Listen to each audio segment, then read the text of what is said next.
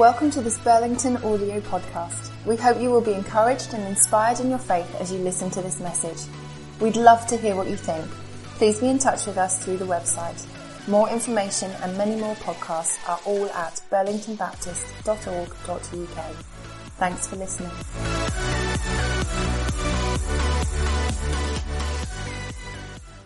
Right, okay. Hold those thoughts and carry them with you into our Vision Sunday day. Welcome again.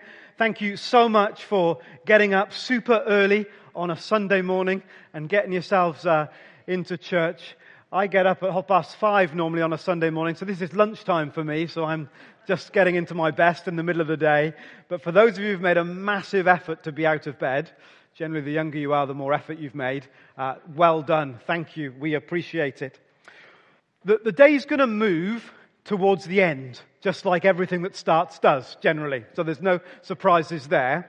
But the end is you and I thinking together about what we will covenant, what we will commit, what we will engage with through the following 12 months. So there's a sense in which today only makes sense if out of it there is a level of clarity for each of us as to how we are going to play our part. And so in the pew, that there are some response cards like this. You're obviously scattered around, so there won't be enough in each pew right now for each of you, but there are enough in the building for all of us, we hope. And they look like this, okay? Now, we're going to fill these in at the end of the day. But you might start filling it in during the day, or you might use it to write down some things that occur to you. If God speaks to you at 10:05 this morning, it might be that at 3:25 this afternoon you've forgotten all about it, unless you've written it down. So it's kind of a heads up that that's where we are going. Can I have my computer on, please, Jonah? That would be absolutely brilliant. Thought there was something wrong and I couldn't work it out. Taken me 7 minutes to work it out. That's it. Brilliant. Great. Perfect. So one of these, all right? And as we think about our commitment, our response through the day, there are, I think, two guiding principles that I'd like us all to think about because I believe that they are values for us as a church. Not just random principles, but things that we kind of already embody, we already know to be true, but I want to kind of draw them out and articulate them. The first of these principles, number one, I've entitled rhythm.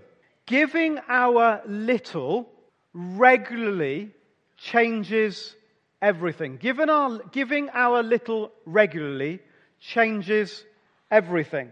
I am not asking, and we are not asking one another today for a big commitment. If we were to ask one another for a big commitment today, there are two things that are likely to happen. Number one, most of us, in the honesty of our hearts, would go, I don't feel I can make that big commitment today. I'm not sure I'm in. The second thing that would happen is that those of us who are super enthusiastic and we jump in before we've even thought about it would go, yeah, I'm in for the big commitment, but in 2 weeks, 3 weeks, 4 weeks, 8 weeks, 12 weeks, 16 weeks, that level of commitment would have waned and it wouldn't be sustainable. So we're not asking for a big commitment today.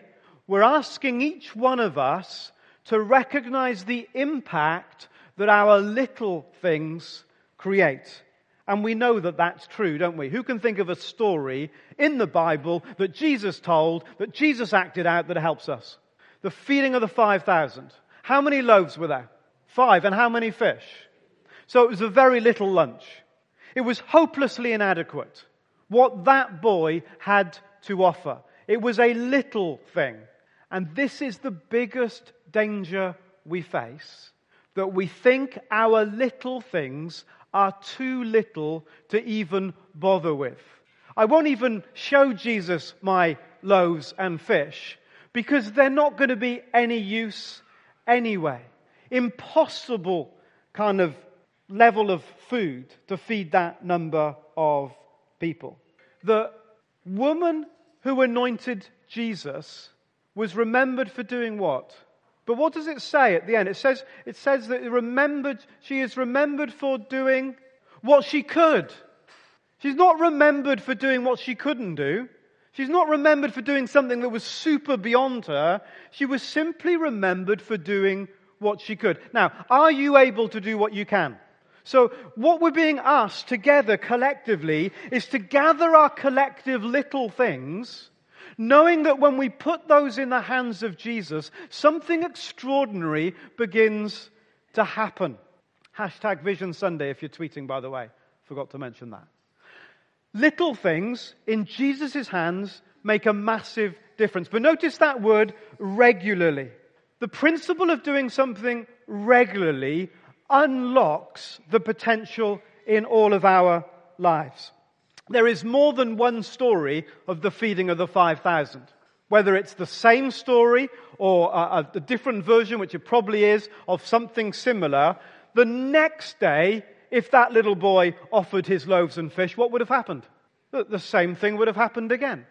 And built into your life and mine is a rhythm of day and night, of days and weeks and months of years, of springtime, summer, autumn and winter.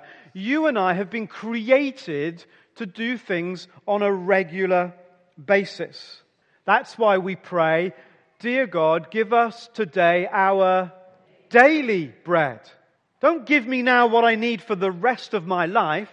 Give me just what I need for today, because we go one day, one season, one moment at a time.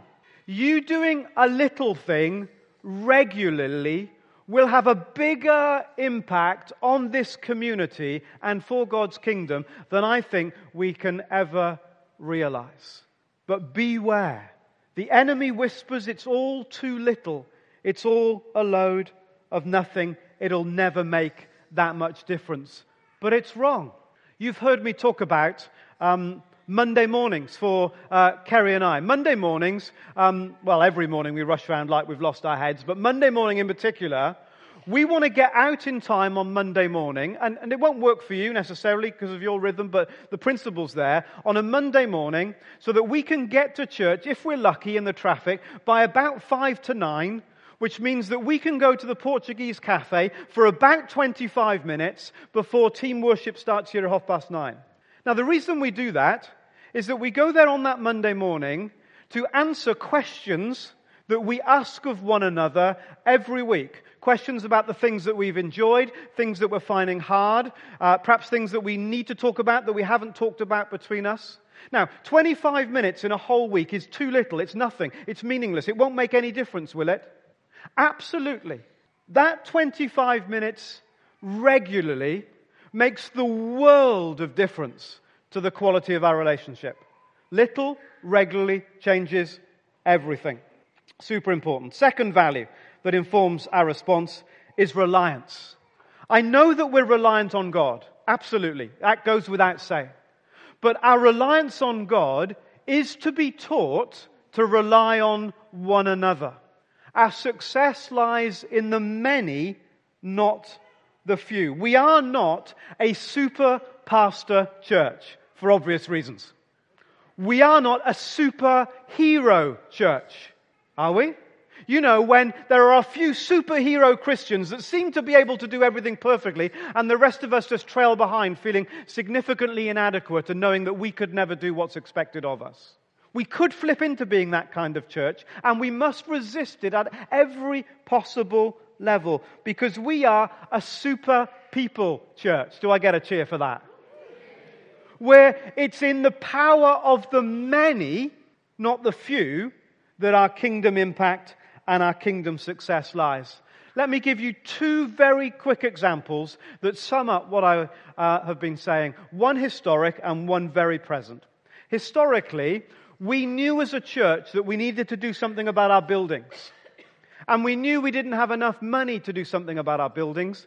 And when we first brought a serious proposal to the church meeting to update, to add, to change our buildings, the first estimate was 450,000, and everyone said, we'll never do it.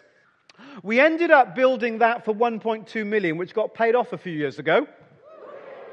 And one of the significant reasons that happened is that once we started talking about it, people said, I'm going to offer my loaves and fish to that. I'm going to give something regularly, something little, but I'm going to do it regularly. So by the time we came to put the spade in the ground, some of us had been giving something little regularly, which by then we were hardly missing. By then it had become something significant. It changed everything. Historic example. A very recent example is this. A few weeks ago, I said to you guys, look, hey, we're having real trouble trying to get enough mentors for our young people. It's like an uphill battle to get enough people to journey with our young people. We really need some help. Last week, or it might have been the week before, I think it was last week, all rolls into one, 8 of you came and sat around with Sarah to think about being trained, helped, supported to be mentors for our young people. That made an absolute world of difference. Instead of pulling the boat up the beach, dragging it on the sand, it was like in that particular area of our church that the tide came in. And something that was really difficult suddenly became super easy because our success lies not in the few, but in the many. Question. Do you strongly agree with the things I've just said? Slightly agree, or just agree, disagree, or strongly disagree? Go.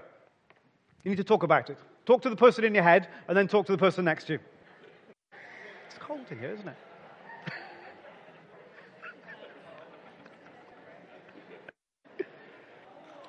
Right, okay, let's gather those thoughts, hold those thoughts. So all of that, in a way, is setting the ground, the way that we are thinking about today. We want to unlock the power of the many. We want to unlock the power of the loaves and fish that are in all of our hands. We want to unlock the reality of us simply doing what we can in the kingdom of God. The whole of the day, having laid those foundations, gets summed up in what I'm about to say in the next minute or so. After which, you could go home and you will have encapsulated the day. But if you do, don't come back. Joke. The one thing is this. There are 3 things for our church to burst into greater life. Like 3 chemicals necessary to cause an explosion, like 3 ingredients, if there are, necessary for a cake, like 3 components that make up an engine, or 3 conditions that make your plants grow. And here they are. Number 1 is this: celebration. We need a gathering of all of us to celebrate, to bring us together, to hear God's word, to worship Him, to be united together around His kingdom purpose for our lives. That's the first component, the first ingredient. The second one is this: community.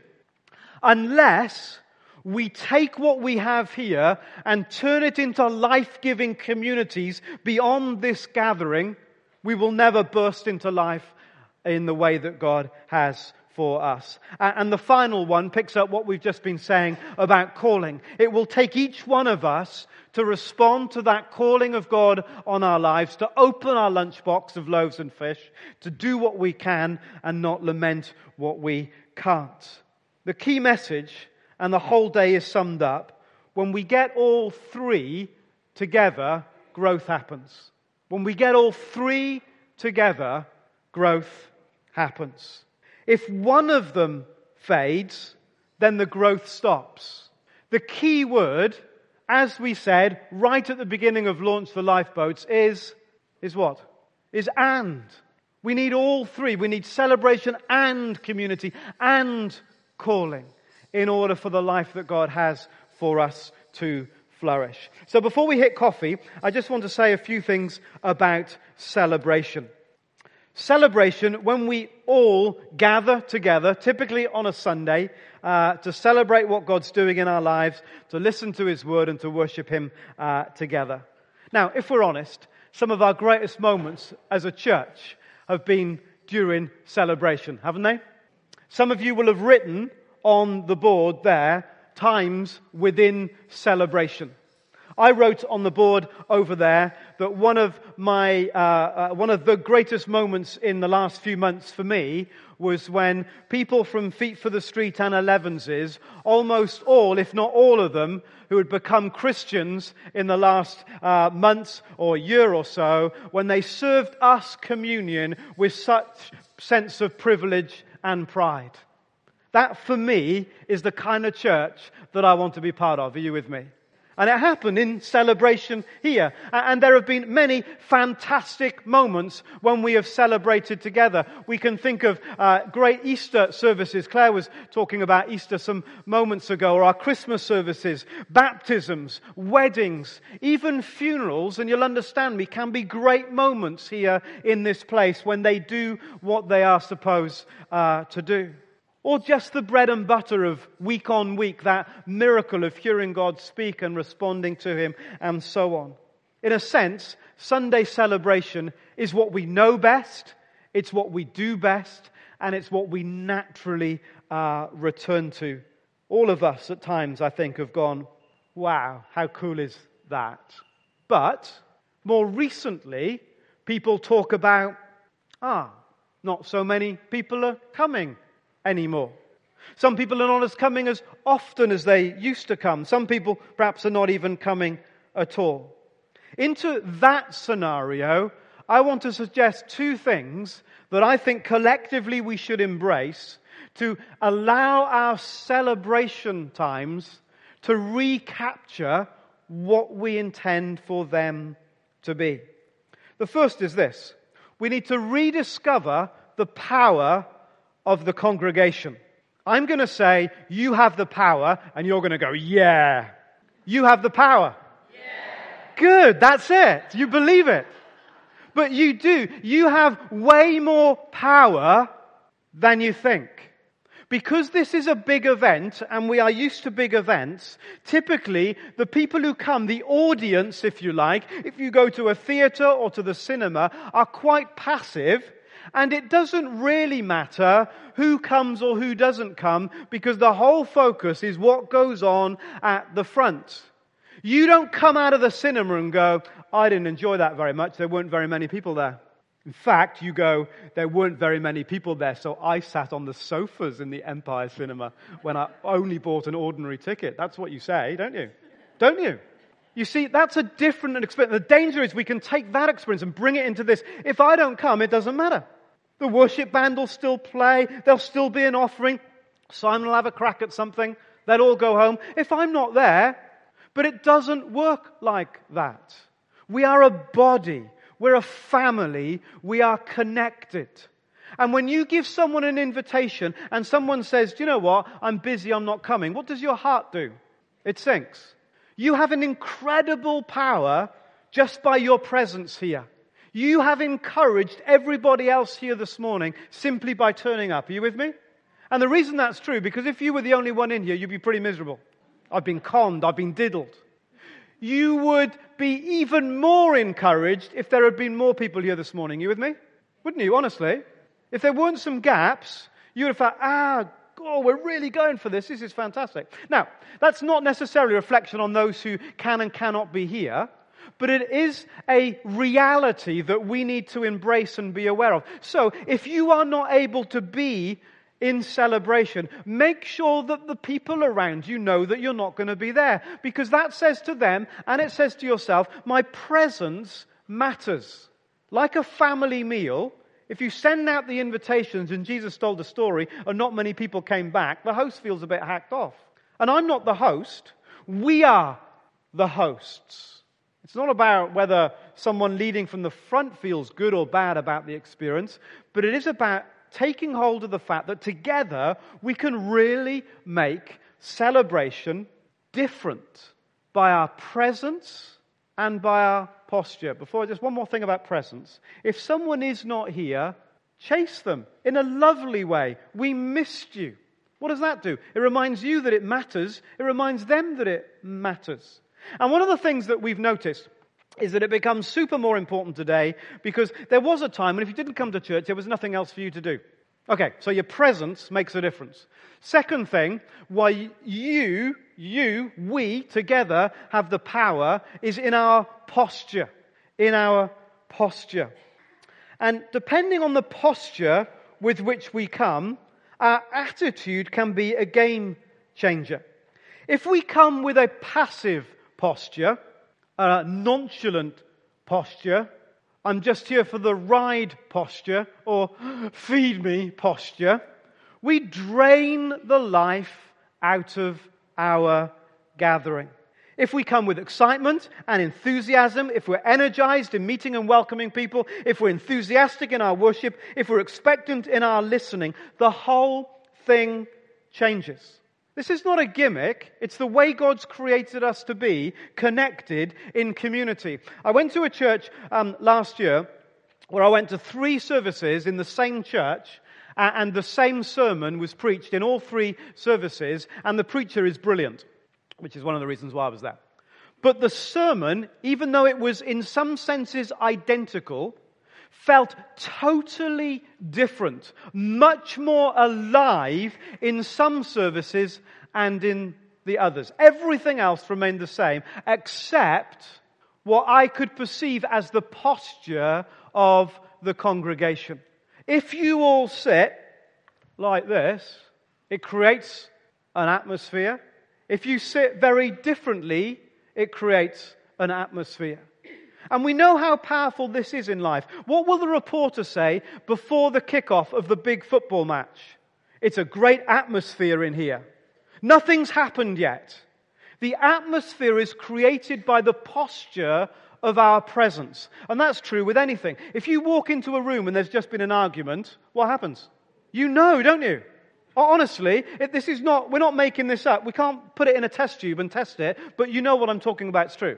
Because you go, oh, there's an atmosphere in here. If you walked into a room and a funeral was just about to begin, but you couldn't see the particulars, you would know something about a weight and a sadness was in that room. You with me?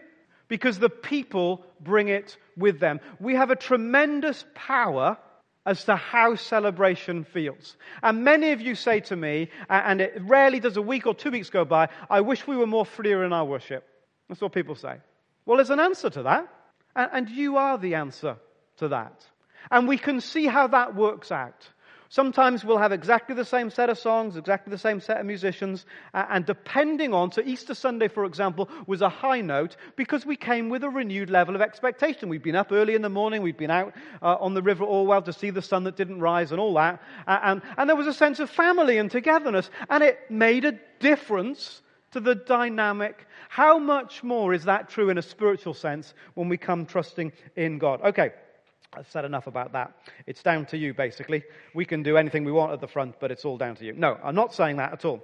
And the second issue, second thing I want to say kind of balances that. I'm not saying that what happens from the front isn't important. What I am saying is that we together can significantly change the way celebration feels. The second one is this. We need to reject the power of consumerism. The market is driven by consumers. We will give consumers what they want. Consumerism is getting what I want. Discipleship is giving away what I have. You can have that quote for free. Simon Harris, whatever the date is, 16th of September 2018. Consumerism is getting what I want, but discipleship is giving away what I have. If we are serious about being a discipling culture, then we have to help others to learn and grow and develop where we have learned, grown, and developed ourselves. That means letting people have a go.